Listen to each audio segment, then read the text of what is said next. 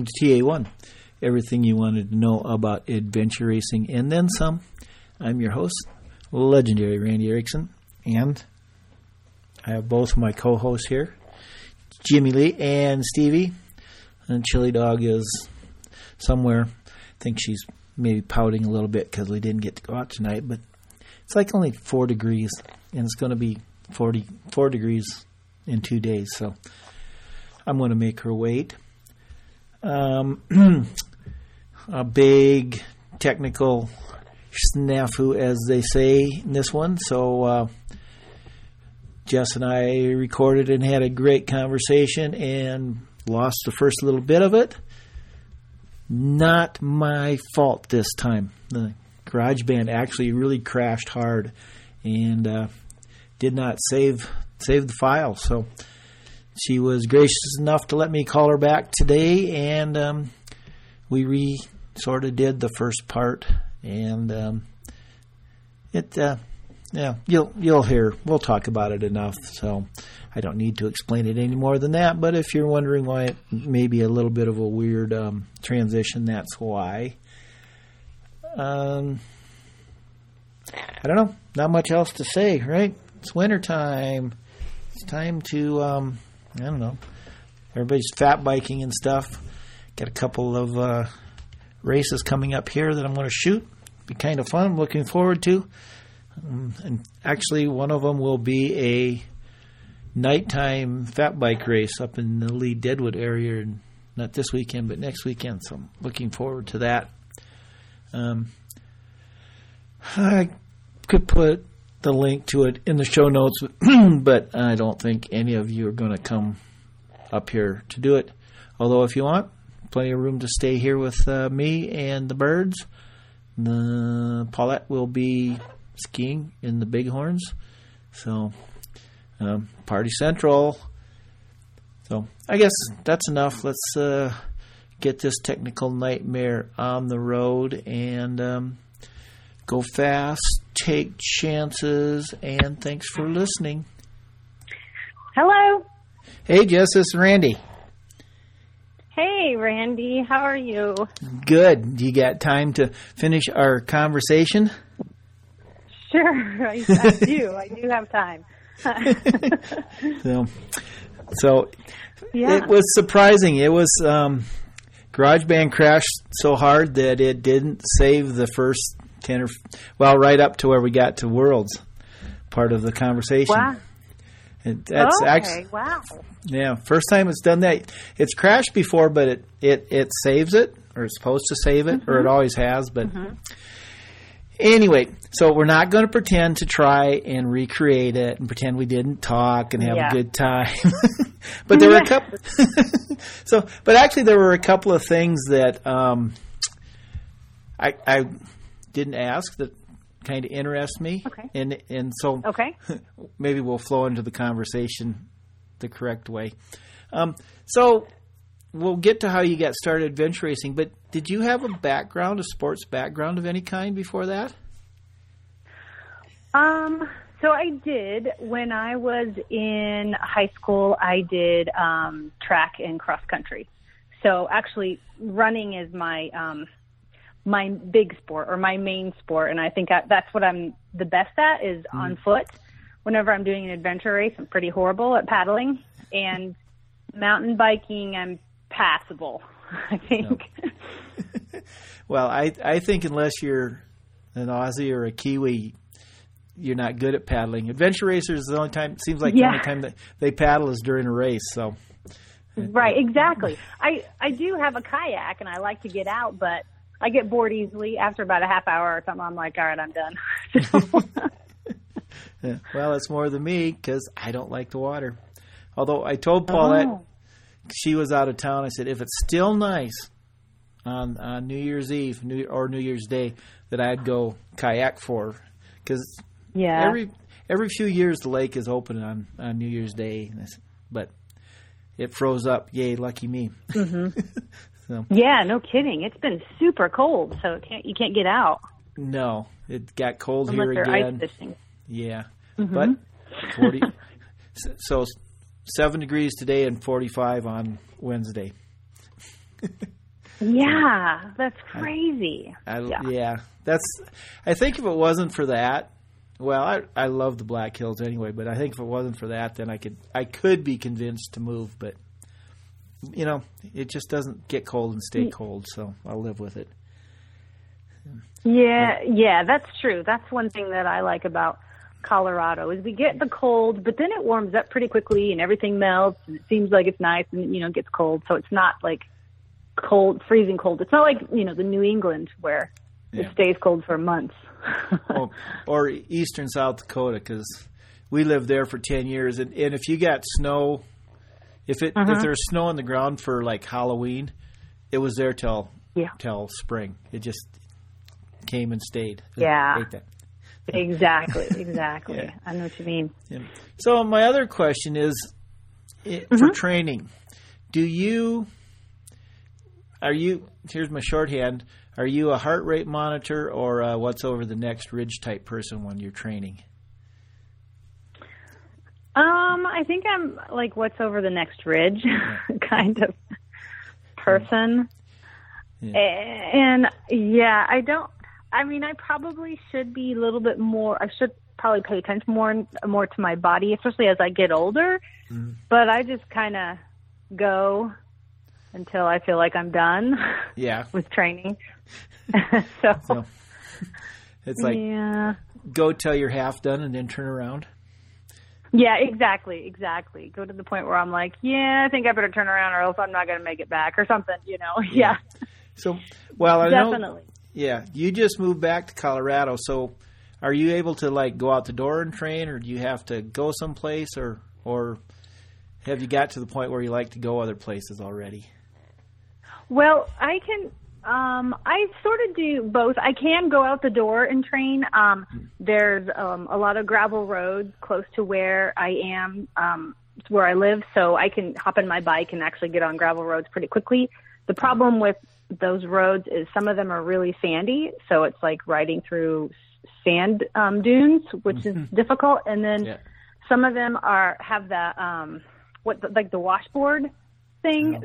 So it's challenging in just the way it is naturally. Yeah.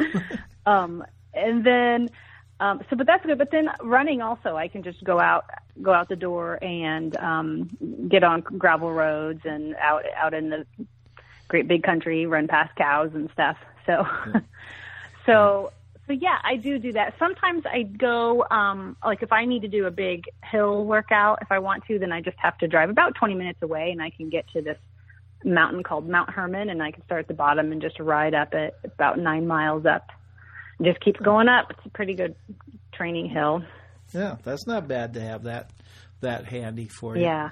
So I know. Yeah, exactly. Yeah, Chili and I, we are literally in the middle of the woods, but sometimes we'll just jump in the car and drive just a mile over the hill, just so we don't have to walk up the paved road that we've done minimally 17,000 times. So. Yeah, exactly. No, I get that same way where I'm like, okay, where do I want to go today? I did that already. I did that. I don't feel like doing that. You go through the different options in your head. Exactly. Yeah, but some days I guess some days I don't mind that. Some days it's just, you just go because then you don't have to think about it. And we have enough different things around here to, go. And a lot of times it's like, all right, where am I going to go so the dog doesn't get so dirty so I don't have to give her a bath?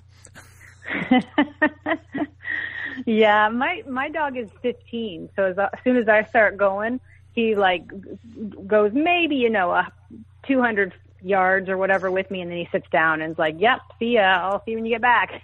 Okay. Yeah. He's not a big runner or walker with me anyway. Chili is. Yeah.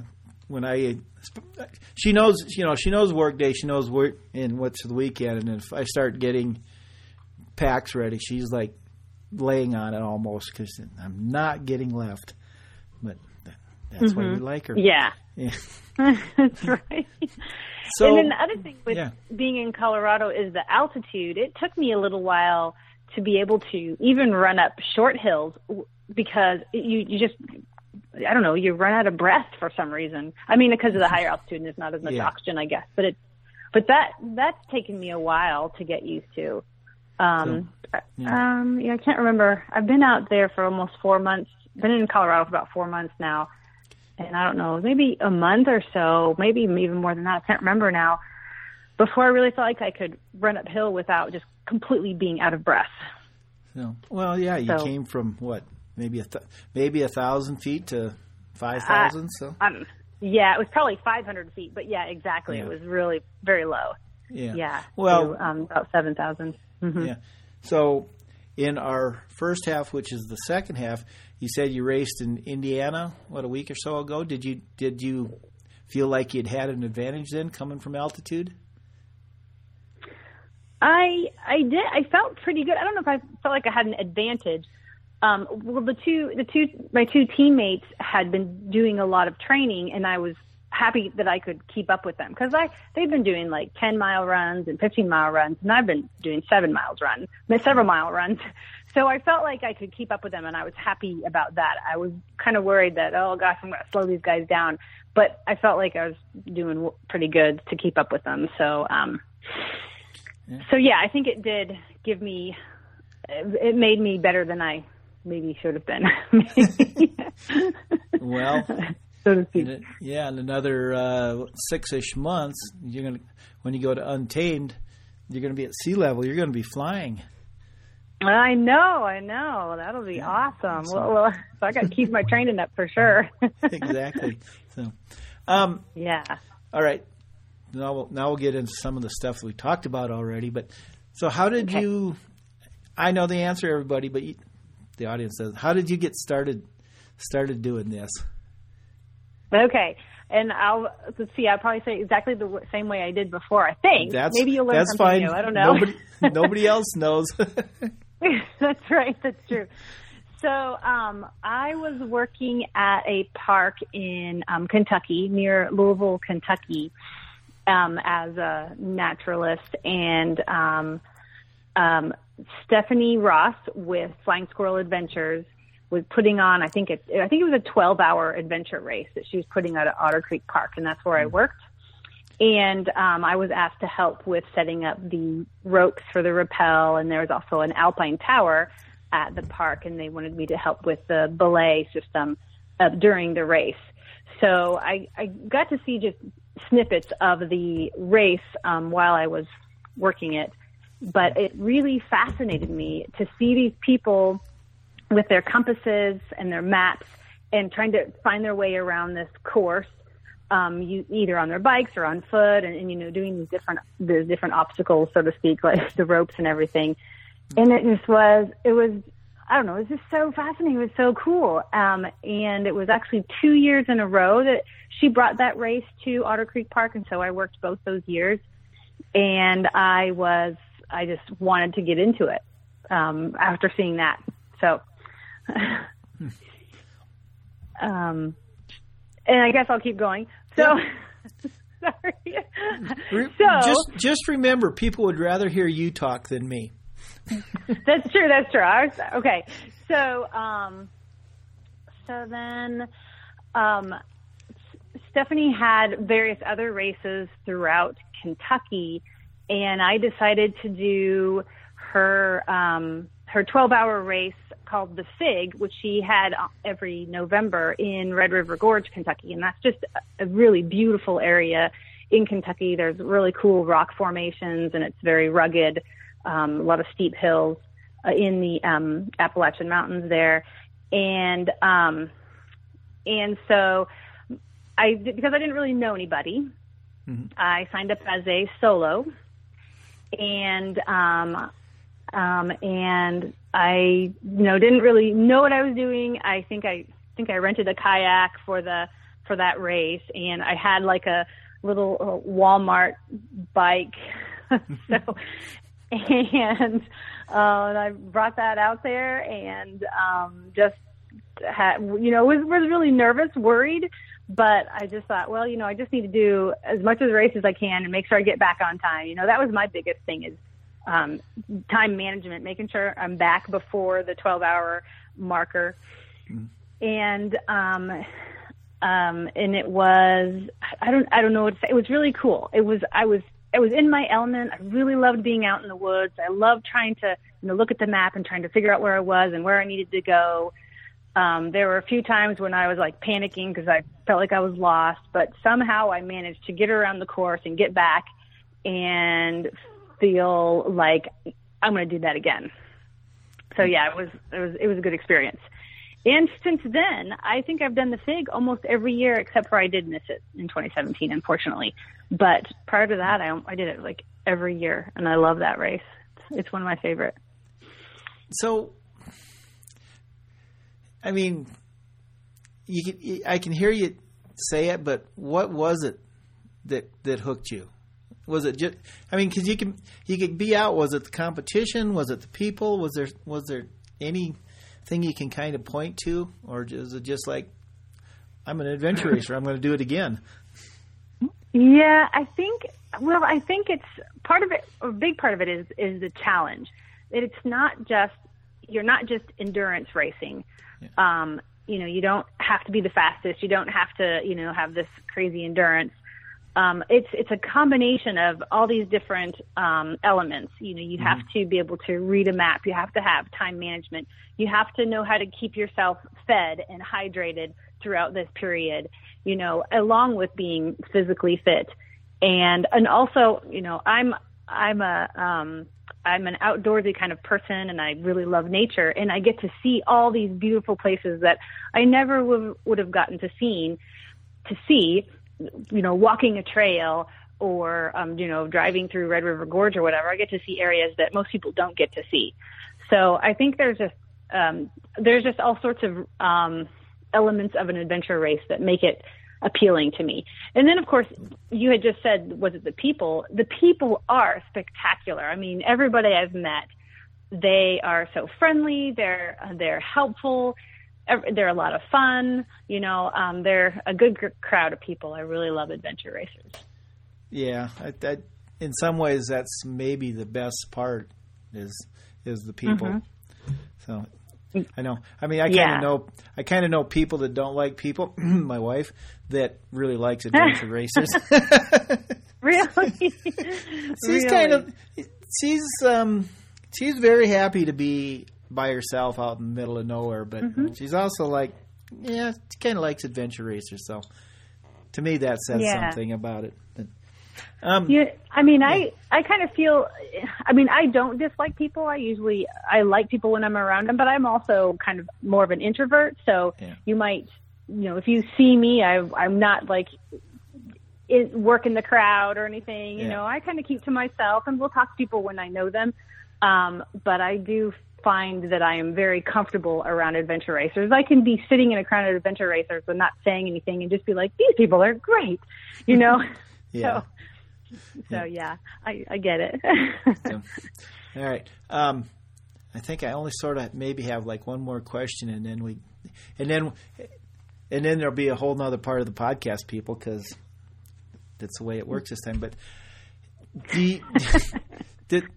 I like this question, and it's a yes or no question, so you don't have to think about it too hard. But are there things about you that your teammates know that your family doesn't? I don't think so. Okay.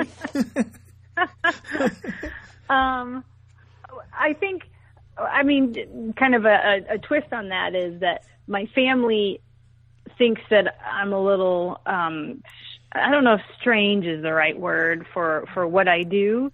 Yeah. I don't know that they don't appreciate, well, I shouldn't say appreciate, that's not the right word either, but they just have a different perspective on adventure racing than my team.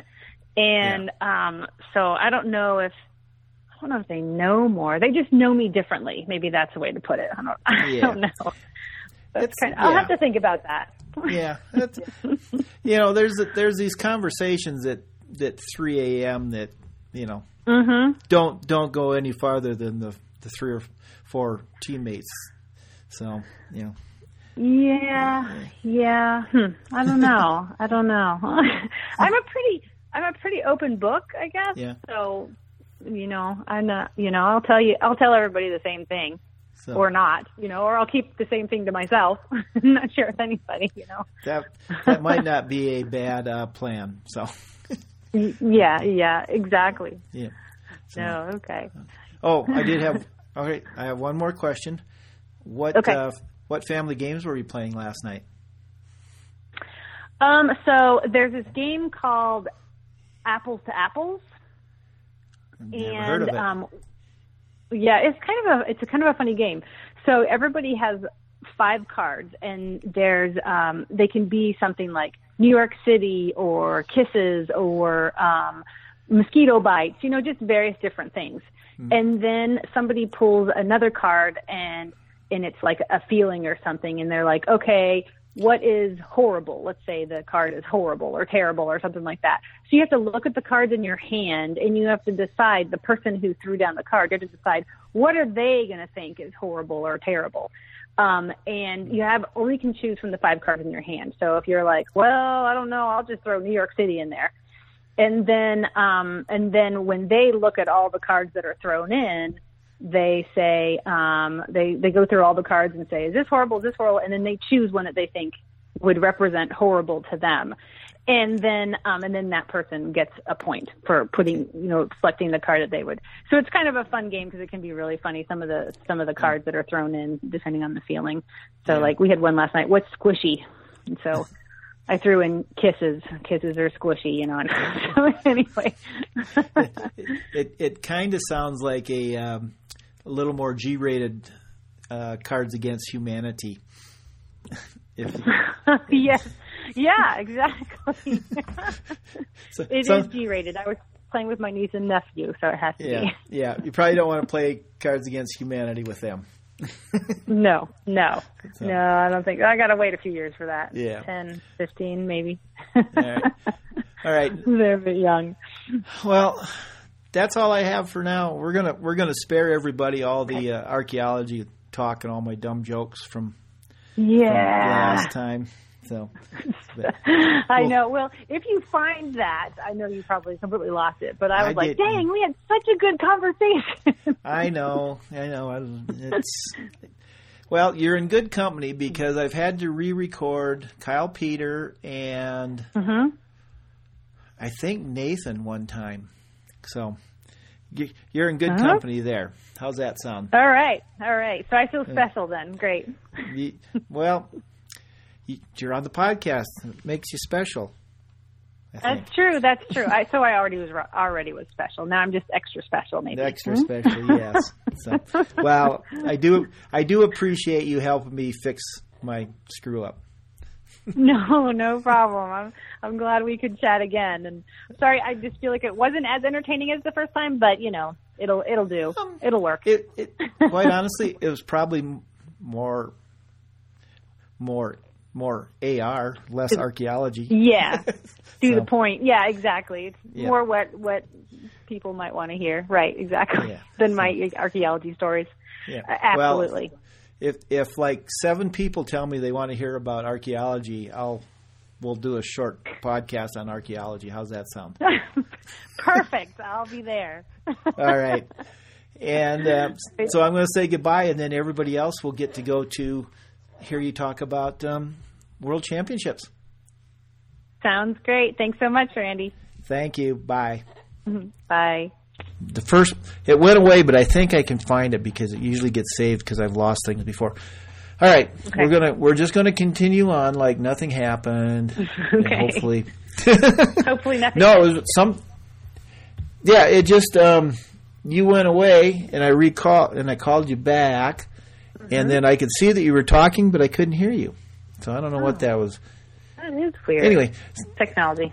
Well, yeah, and as I've said, I'm almost coming up on my 4th anniversary of doing this, so you'd think it would go well, but okay. So we were talking about Worlds, and I was just saying that I have 2 monitors up here, and one has a team going up to checkpoint 6, and the other one is pack rafting on Alcova. So I know something a little bit about the world's course. Yes. Okay.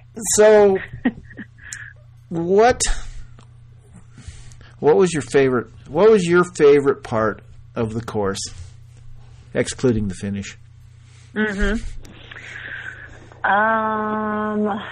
Well, what immediately popped into my head is the Snake River, the first paddle that we did, because it's not often that I enjoy a paddle. But this, I just really had fun on that river. We all had our own single pack raft. We didn't do, and I just had so much fun. And it was beautiful. It was in the evening. I think we got off the rafting just before sunset. Something like maybe not that late. Yeah. But anyway, it was the sun was going down or whatever, and it was just beautiful. The river was fast. It was a lot of fun. That's what popped in my head immediately. Yeah. So, did you guys? Mark had made kind of a big deal about navigation on it. And I haven't really heard anybody that had problems. Did you guys run into any dead ends in the braids, or was it a little more straightforward than maybe he thought it might be? The big navigation problem that we had was that first big trek. Actually, after the Snake River, we climbed up to that ridge, and we made it all the way across the ridge, and then we got down. There's like a place called Pickle Pass, which I'm not sure if you're familiar with that, but anyway, we got to Pickle Pass, and we were supposed to go then down into the valley, travel along the river, and then head towards the TA that was the first bike TA, where we get our bikes and put our bikes together and everything. And when we came off of Pickle Pass, boy, it just really confused us. And I think we kind of got sucked into a little wormhole down there. And I think we were confused for like a good 6 hours. And it was really frustrating. Yeah. Which is, I laugh a little bit, but there's so many people that had almost that exact same experience there. They would just, something would drag you just close, but a little bit the wrong way, and it'd take a long time to get out of it. So how do you guys, what do you do when that happens? I mean, I know you're not navigating, but maybe it might be more you're watching them. So how does your team figure that out and get the hell out of there? Well, we kind of first started with a strategy of, well, we think it's in this direction, let's go. And then we were like, no, we can't just go because we're lost. We'll make ourselves more lost. So then we were like, well, let's try to take a bearing, or I don't know. We were kind of going. I was all for just going. I was like, we'll find something. Let's just go. But my team was not for that one. Then they tried to do the whole bearing thing, which I'm not very familiar with, where they'd like try to take angles or something from the mountains and try to match it up with the map, or I don't know. I'm probably just making up stuff here at the moment. And then triangulate. Triangulate, that's what it was. That's what they're trying to do. I knew there's a word for it. I've talked to enough guys. I know the words. Oh, good. And then finally, we just came out. I was like, look, we have to go back to the last known point. We have no clue where we're at. We have to go back to Pickle Pass. We knew where we were when we were going to Pickle Pass. So we all agreed, let's do that. So that's what we started doing, and then we came across a trail, and we were like, oh, well, let's try this trail. So we kind of just derailed our own idea of going back to the last known position. So we're just taking this trail, and we're like, it's the wrong way, and all this kind of stuff. And then we suddenly see a sign on the trail, and our navigator, Doug's like, oh, I know where we're at now. And of course we had backtracked a bunch and gone around in circles a bunch. But that saved us, and we figured out how to get to where we wanted to go from there. But it took a long time. How far off were you when he figured out, when he said, "Oh, I know where we are"? How far? I want to say like 3 or 4 kilometers, maybe Wow. not that far, but yeah, it was a ways. I mean, we were, like I said, it was like I called it, I think in one of my write-ups, I called it the Pickle Pass Massacre, because we saw several other teams down there all confused, wandering around. So yeah, it was a rough one. Well, that's where everybody had problems. So, I mean, that's you want that. I think you want that a little bit. You want to be lost a little bit. It makes for a better story. And 6 hours. 6 hours is about the right amount of time to be lost for a good story. You think so? Because after that, it's long enough to be good, but it's not all day. It's not 24 hours. I thought it was a little long. I would have been okay with 2 hours being lost, but 6 hours. Okay. That was really rough. So, okay, here's my question. Did you guys get to do shots of whiskey? We did, yeah. Yay. Yeah, because we didn't, that second big trek, we didn't do, we knew that we weren't going to make the cutoff, so we rode to South Pass, and that's where the whiskey was, I think. So we rode our bikes there, and then had some whiskey, took a nap, got up and started moving on again. So, well, if you like that part, when I was talking with Walker Higgins about the new Old South, I think I convinced him to have a moonshine shot somewhere in the course. Oh, good. And I did listen to that one. I did listen to Walker's interview. So. Yeah. So. All right, good. I'm taking credit. How did you guys deal with the bike? Like, when you first saw that you were going to go, 8,000 miles on a bicycle? How did, what did you say when you saw that? And then how did that match what happened? Well, I said, I should have done more ride training on my bike is what I said initially. But actually it wasn't too bad. I think the hardest part for me is, I was the only female on the team, so I'm just not as fast as the guys on the bike. Yeah. I'm just not as fast. And then there was one point when we were going across the basin, and the wind, I really felt like I was going backwards at times. So I think the wind was the hardest thing for me. Because I felt like I was not moving anywhere at all. But I don't know, I'm trying to remember now. I have a tendency to block out a lot of the really bad stuff. I think that's what keeps you going. I think I did get pretty saddle sore, but I don't exactly remember anymore. It kind of went away, but I think I did. Yeah. Well, that's probably for the better. Not remembering some things is okay. Yeah, I think so too. Yeah. It is better. Because then you go back for more. You're like, that was awesome. I'm doing it again. You forgot about the miserable moments. Yeah.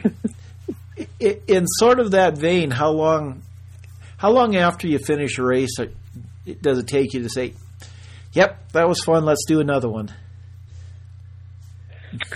It doesn't take me very long at all. I think I have a very short memory when it comes to misery.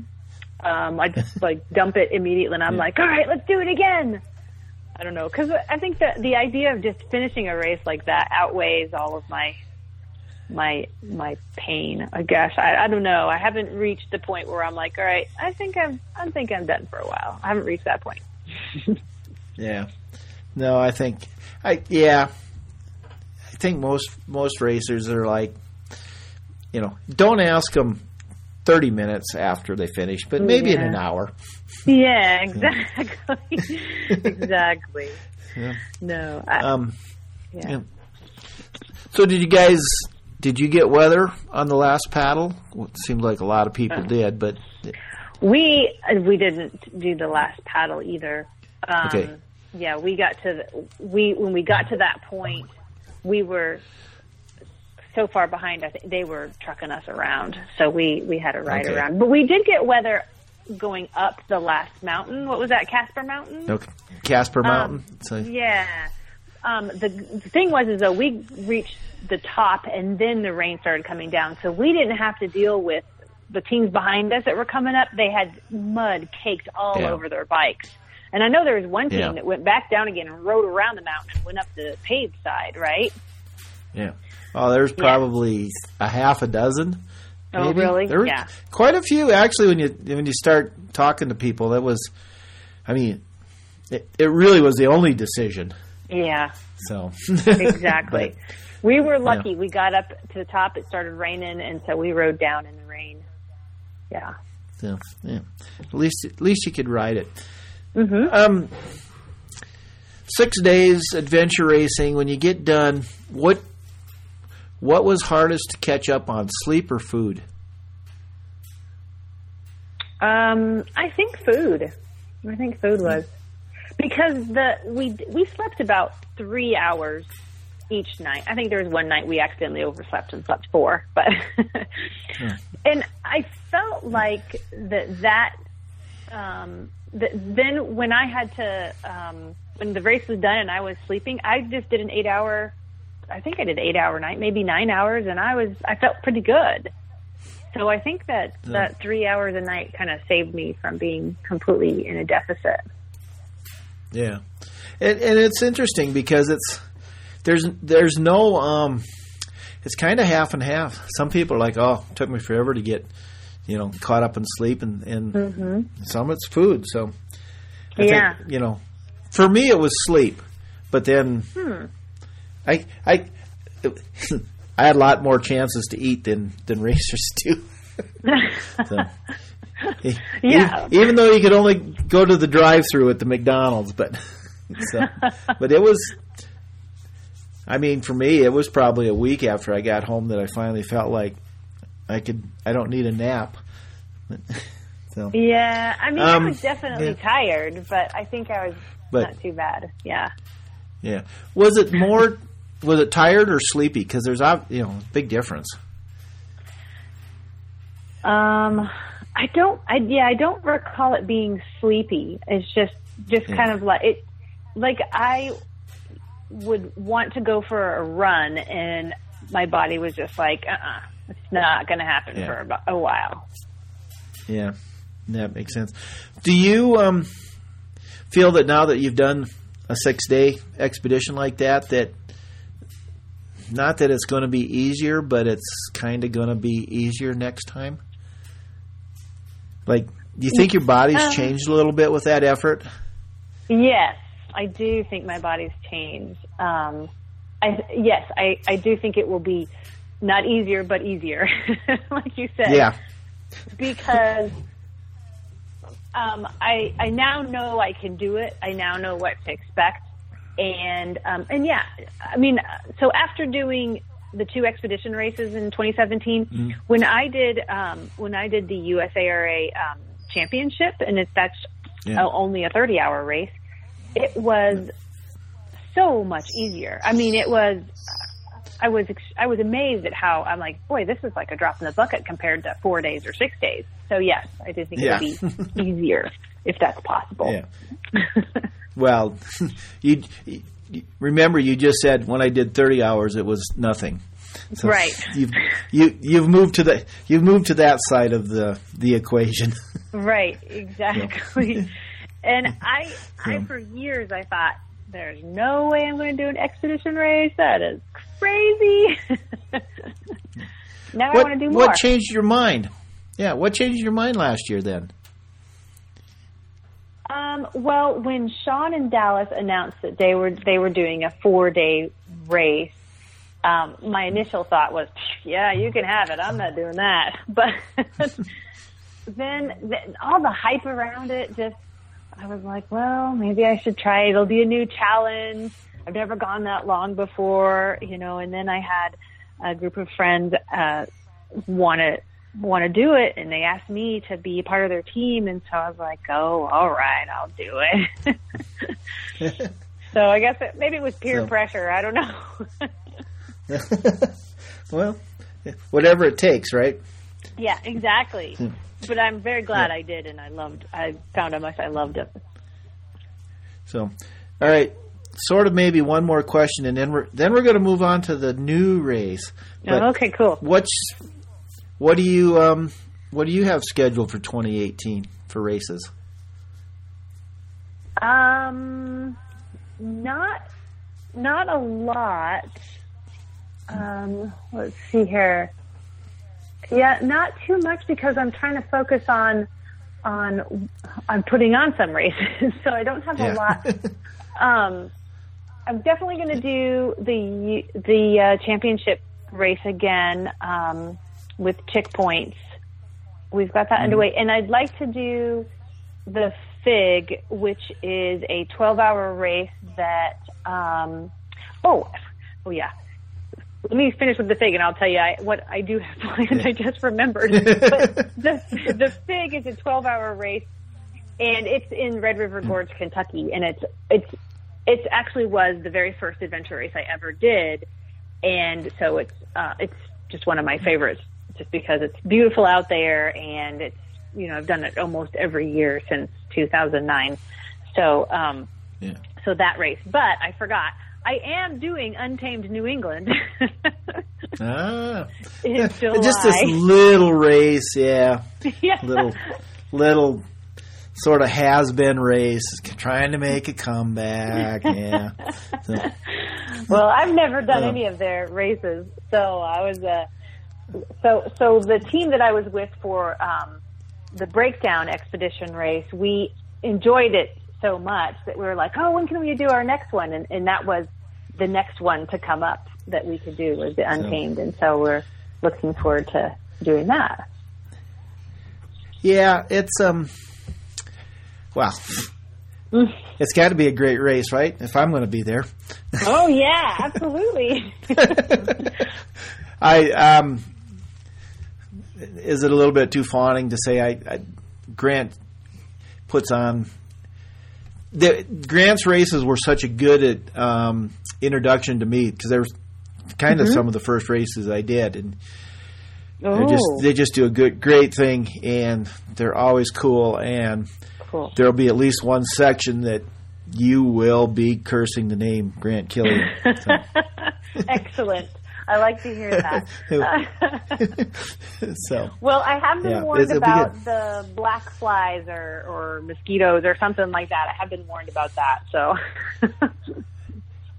and my trick, I've done a couple of things. I think I used the Skin So Soft one year.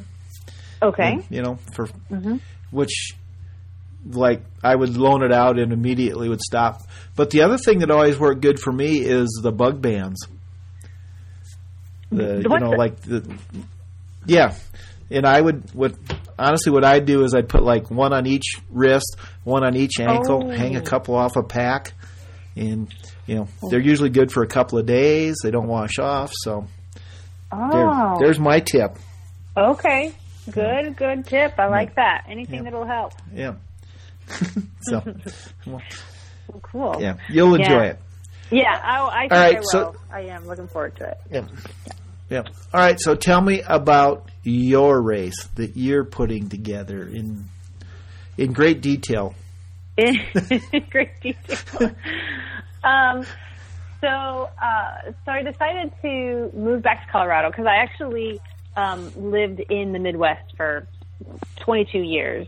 And I decided to move back to Colorado to be near my parents. And I don't know exactly how the conversation came about, but anyway, I was lamenting that there's not a lot of races in Colorado that I was aware of. And I thought, well, maybe I should do some of my own. And Sean from 361 was like, hey, I like that idea, So we kind of started discussing it and decided that I could kind of partner up with them to put on a race out there in Colorado. And so he was like, "What about a 48-hour race?" And I was like, "Sure, why not jump in feet first in the deep end? Let's do it."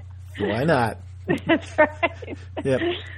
So I decided I was looking into Pike National Forest, and that's how I kind of came up with the name of Pike's Predicament, because Zebulon Pike was the explorer, I guess, in the early 1800s.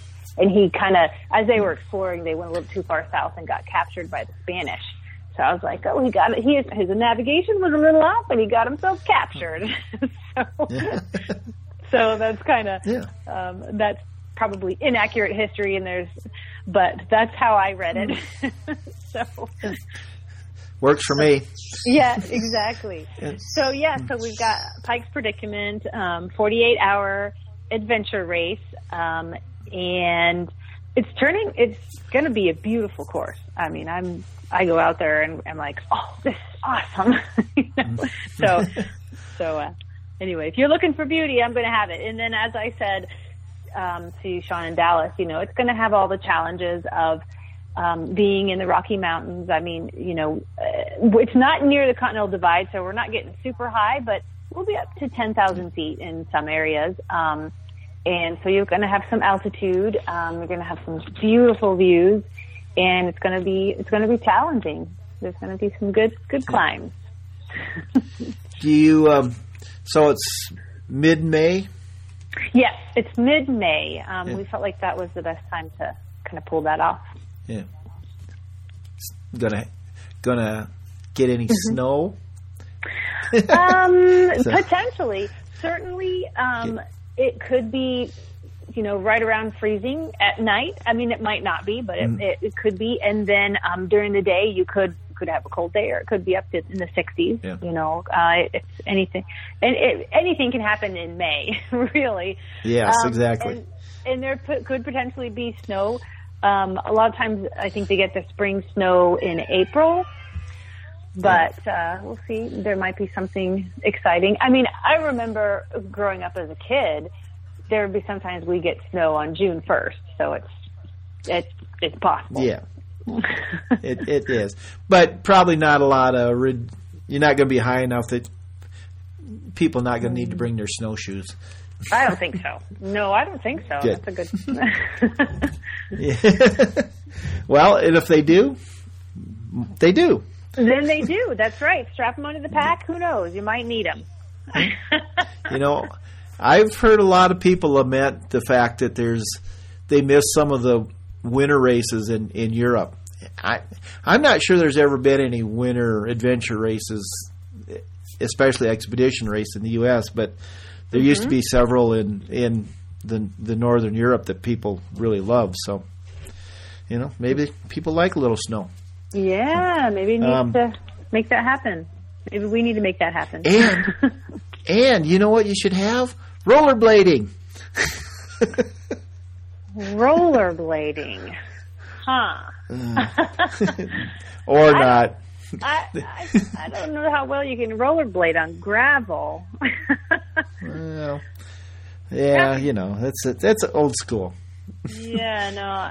I can't rollerblade. The last time I did that, it was a disaster. Yeah, well, fortunately, they went away about 10 years ago after, the Adventure Extreme used to have a race in Breckenridge, and they made you rollerblade down the Vail Pass bike path.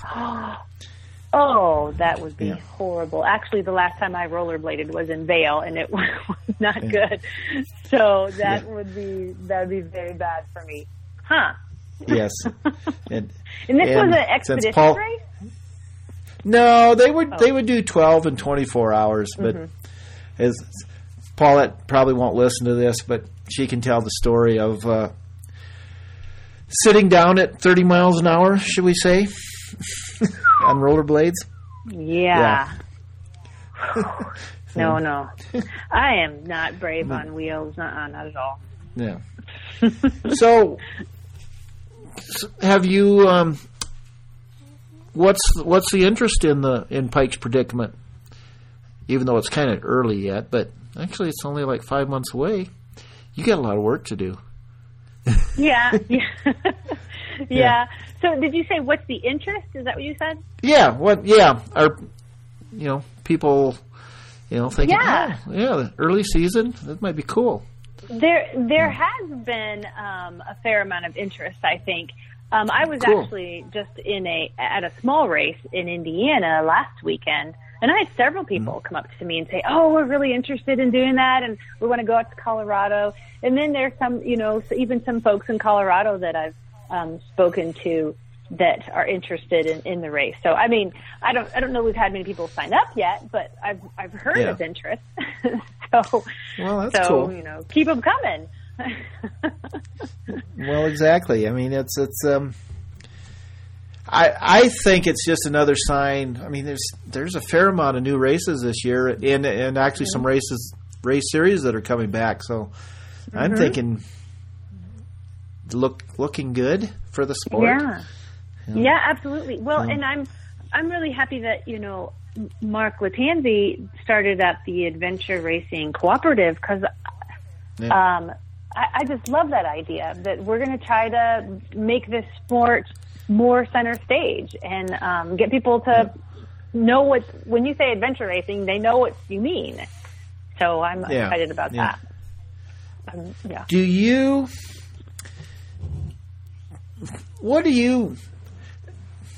Question that I ask people, what would you consider a success in adventure racing? What level? Okay, it's never going to be in the Olympics, but what does it have to do for you to consider it a success? I feel like where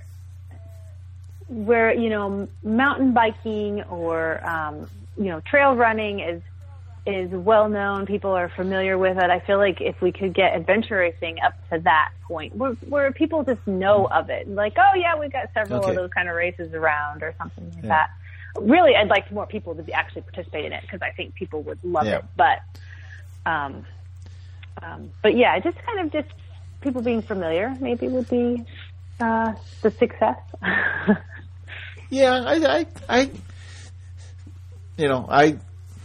My thought is if the top 5 teams in America could have sponsors that they didn't have to pay everything.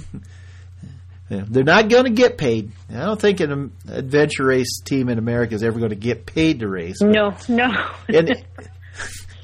And the other thing is for people, when you tell your coworker that did an adventure race and they're like, "Oh, is that one of those mud runs?" Yeah. I agree. Don't get it confused with a Spartan race or a mud run or any of that kind of stuff. Yeah, absolutely. Yep. So, then also, you can have a conversation around the water cooler and be like, "Yeah, Seagate did really well this year in the World Championship," or whatever. Yeah. So, that's maybe a little bit far out yet, but you got to set your goals high. Yeah, no, I think so. Yeah, yeah, and I think one thing that will help the sport, and I know we're working on this, is everyone being able to watch the sport with the trackers. Yeah. I think that's big, and then also the social media of being able to show people as they come through certain areas, posting on Facebook or whatever. I think making it so that the spectators can really see what's going on is going to help. Yeah, and from my point of view, the technology is getting a lot closer. I mean, we talked about doing live. Well, okay, the last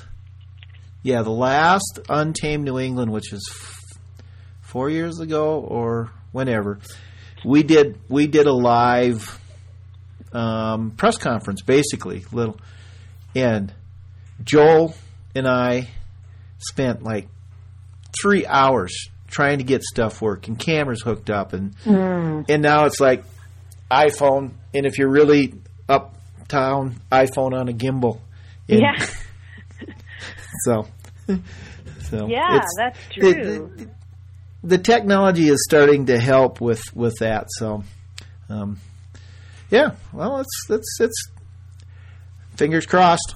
Mm-hmm. Yeah. No, I think you're right. I think it's definitely the technology is getting there, and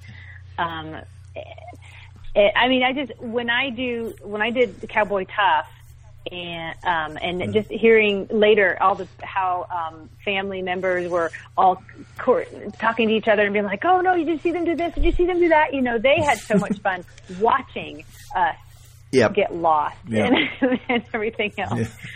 That I think that we really need to put a lot of effort into the spectators so they can, because people enjoy, they love it. They love watching it. The dot watching is a thing. Yeah, it is. So, it's real TV. But. Yeah, not reality TV. It's real TV. Right. We don't. Exactly. I don't think I've ever asked anybody to do anything over in a race because they'd probably just laugh at me. Yeah. Hey, can you go back there and come this way again? Can you exactly. Walk beside each other? So, and there's times, trust me, there are times if I've been waiting, you wait for a team to come out of a transition and you want to get a nice shot or something, like with all of them walking, together, and inevitably they're either right behind each other or three of them leave and one of them's 30 seconds later. And So people that are listening, when you leaving someplace, walk next to each other for a little bit so we can get a cool picture. That's right. We do need to have these kind of tips for the racers. Like, okay, this is how you have a good photo moment. Okay. Yeah. And if you're really lucky, we'll shoot video and we'll put it in slow motion, and you'll just look badass. There you go. So we said mid-May, but what are the actual dates of the race? It's May 18th through the 20th, and that's a Friday through Sunday. The race actually starts at noon, so I think check-in will be earlier in the day, and we've got a group campground there where people can come and camp for free. It's part of the registration if they want to hook up with that. And then a nice little we are going to have a little meal afterwards, after the race at noon on Sunday, so people get fed. I listened to what Walker said about it's going to be this great hotel and it's going to have great food, and I was like, yeah, I'll have a campground. Well, I would guess there's just as many people that would love some good hot dogs and brats and all that in a campground as a fancy hotel. So right, you're cool. It's cool. Yeah. So, okay, and you're going to send me links for everything, so we'll put them in the show notes so people can find everything. And that'd be awesome. Yeah, I'll do that. Just and people remember, if you don't go to Pike's Predicament this year, in 20 years from now, you won't be able to say, I've done all 20 of these. That's right. That's so true.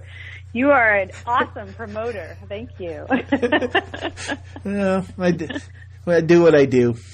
So all right. Cool. Well, I'm going to say goodbye, and then I'm going to dig, and hopefully I find the first half. And if not, then they won't get to hear about archaeology. If you people didn't, if I didn't find the first half, you guys missed this. Jess explained everything that was wrong about all the Indiana Jones movies. So, that's right. Well, this has been fun. Thank you. Yes, it has been a lot of fun. Thank you so much. And anytime you want to chat again, I'll be happy to chat. Okay. Well, I've had people on more than once, so we'll we'll keep in touch. Okay, sounds great. Thank you, Randy. Have a good night. All right. Thanks. Bye. Bye.